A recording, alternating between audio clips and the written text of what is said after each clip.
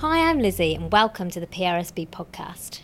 Today we're going to be speaking to Ann Slee, Associate CCIO at NHS England, and Dr. Afzal Chaudhry, CCIO from Cambridge University NHS Foundation Trust. We're going to be discussing our new medications guidance, which has been developed to ensure safer, secure transfer of information about medications and will help to reduce errors. Anne, why do you think this guidance was needed? We currently have not had a complete standard to allow us to move information around an individual patient's prescription across the NHS. We had a standard for medicines, but not the rest of the prescription. And because general practice and hospitals prescribe in quite different ways, the ability to describe that standard has been challenging over the years. In fact, over the last 10 years, we've not managed to do it.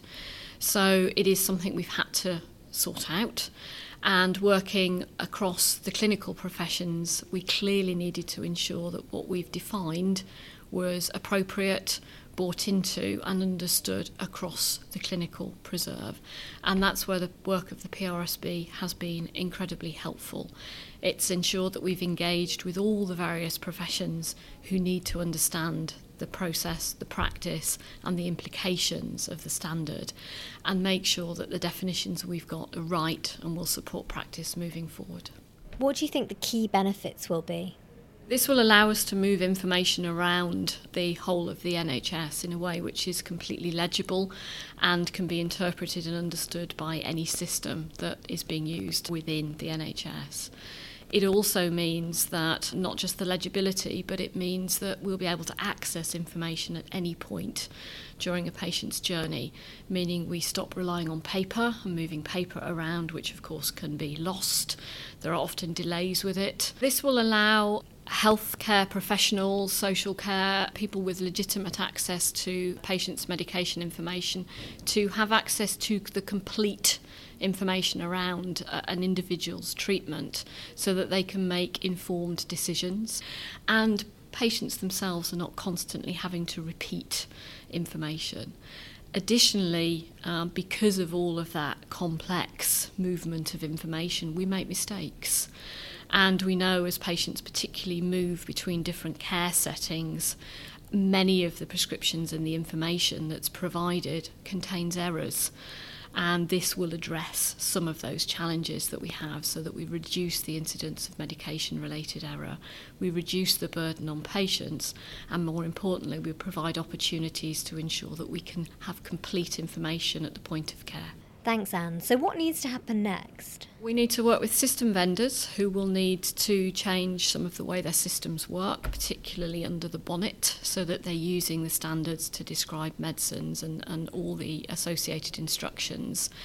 But more importantly, we also need to work with the clinical professions to understand how best this can be integrated into a workflow that allows them to use the information in a way that they may not have been able to do in the past. We can't just duplicate paper processes, that will be inefficient. So we need to think best about how we develop systems to use this in ways that both enhance, but more importantly improve the way we currently deliver care. And that will not be an easy or quick process.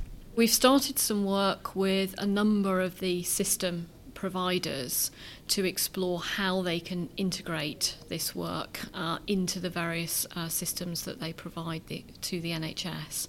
We have some work underway with Cambridge, which already they can create a message that would go out into primary care or to another hospital on discharge, so a patient's complete medicine prescription can be transferred safely. We also have some conversations underway where we're looking at transferring information between electronic prescribing in hospitals to stock control systems so we can enhance and make that process more efficient. So as those conversations progress, we will have a better idea of timelines, but the first iterations of this are likely to be available sometime in the next 12 months or so. Looking to the future, how do you think this is going to help us manage medications more efficiently and safely? It offers a lot of opportunities. So whilst we talk about this making information available at the point of care, we talk about moving information around the system, the standard offers all sorts of other opportunities. It means that because we have a consistent description, we'll be able to provide much more innovative support for patients, to remind them potentially to take their medicine, to actually provide information about medicines in other ways. So it really opens up Pandora's box in terms of different ideas and different ways of working in ways that we've just not been able to think about in the past. I'm with Dr. Afzal Chaudhry from Cambridge University Hospitals Trust. Hi, Afzal. Hello, Lizzie. When someone comes into hospital, how would it help you to have the right medications information at hand? There are a number of principles that underline the delivery of high-quality care, including things like safety, timeliness, efficiency. And you can see with the medication standard and the ability to send messages back and forth, whether that's between secondary care or between secondary care and primary care, that having access to timely information is going to help the clinician at every point in terms of providing high-quality care for that patient. We not infrequently see patients, particularly in the middle of the night, particularly if they're elderly, arriving unwell without any real knowledge of their medication. Sometimes they'll have a bag of tablets with them, but you don't really know exactly which ones they're taking. Very occasionally they'll have a prescription with them, but again, you don't really know what they're taking. And we see that in those circumstances, without really understanding the baseline medication, it's not impossible that a doctor aiming to increase somebody's medication will actually end up under-prescribing and giving the patient less than what they were actually taking at home. And whilst we wait for the night to pass and the next day when somebody can contact the GP to establish exactly what the patient was taking, you can have a period of hours in hospital where the patient's actually in effect being undertreated. Other examples are where we see it with patients on antibiotics in the community. When they come into hospital and those antibiotics perhaps haven't worked as well as they might have done and you want to give them stronger antibiotics, sometimes there's a range of antibiotics to choose from and you want to pick the right type of antibiotic and the right strength. We could simply just give everybody the strongest possible antibiotic when they arrive, but that continues to cause problems with antibiotic resistance, and so we don't want to do that. I think Anne mentioned that it's also very frustrating for patients to have to repeat their story over and over again.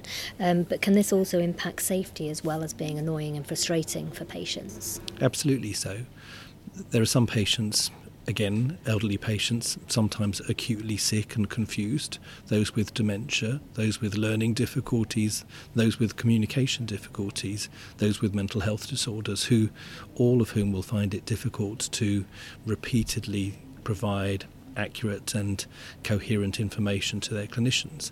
And even just for the rest of us who are otherwise well, actually just constantly repeating the same information will lead to errors, will lead to mistakes. There's a piece also around being clear about what the patient is actually taking. Sometimes what the hospital thinks the patient is taking, what the GP thinks the patient is taking, and what the patient is actually taking are not quite the same things. And having a clear and accurate record that is consistent wherever the patient is will be really effective in helping keep them safe for the future. In terms of actually implementing this guidance, what are your plans for that? In the first instance, we've been working to develop the technology standard required to send this information back and forth in a safe way.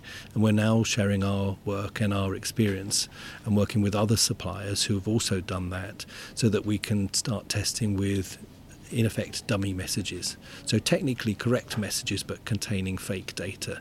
And that allows us to be sure that when we put something in the dosage field, it ends up in the dosage field when it's received at the other end, and similarly about the frequency field and so on. And once both suppliers and the hospitals involved have confidence that we have a technically secure way and safe way of sending messages, then we will be in a position to start testing it with real patient data in a more limited way, again to be sure that it is meaningful when it's sent and it's meaningful when it's arrived. And what sort of timelines are you estimating for this? The work to do the technical testing, I'm hoping, will complete over the next 2 to 3 months at the absolute latest. The technical teams at both ends are currently underway, literally having calls last week and the week before about progressing this. Patient level testing, I think, will then hopefully occur towards the sort of last 3 months of this year in 2019. I would hope that if we can show that this works between hospitals, that we would have this live and working from the early part of 2020 onwards. We know that the primary care system suppliers are also working on the functionality in the same way. Some of them have made excellent progress, and in a similar vein, in the way in which we've been testing this with another hospital supplier, we would like to work with some of the primary care suppliers to start testing them with them as well. And again, that would be the same principle of do the technical level testing to begin with and then some real patient related testing subsequently. PRSB's also developed a number of other standards that are looking to support better information sharing between pharmacies and other services in health and care. Why do you think these are so important? I already mentioned earlier that sometimes there's an inconsistency between what the clinical professionals think a patient is taking and what the patient themselves is actually taking.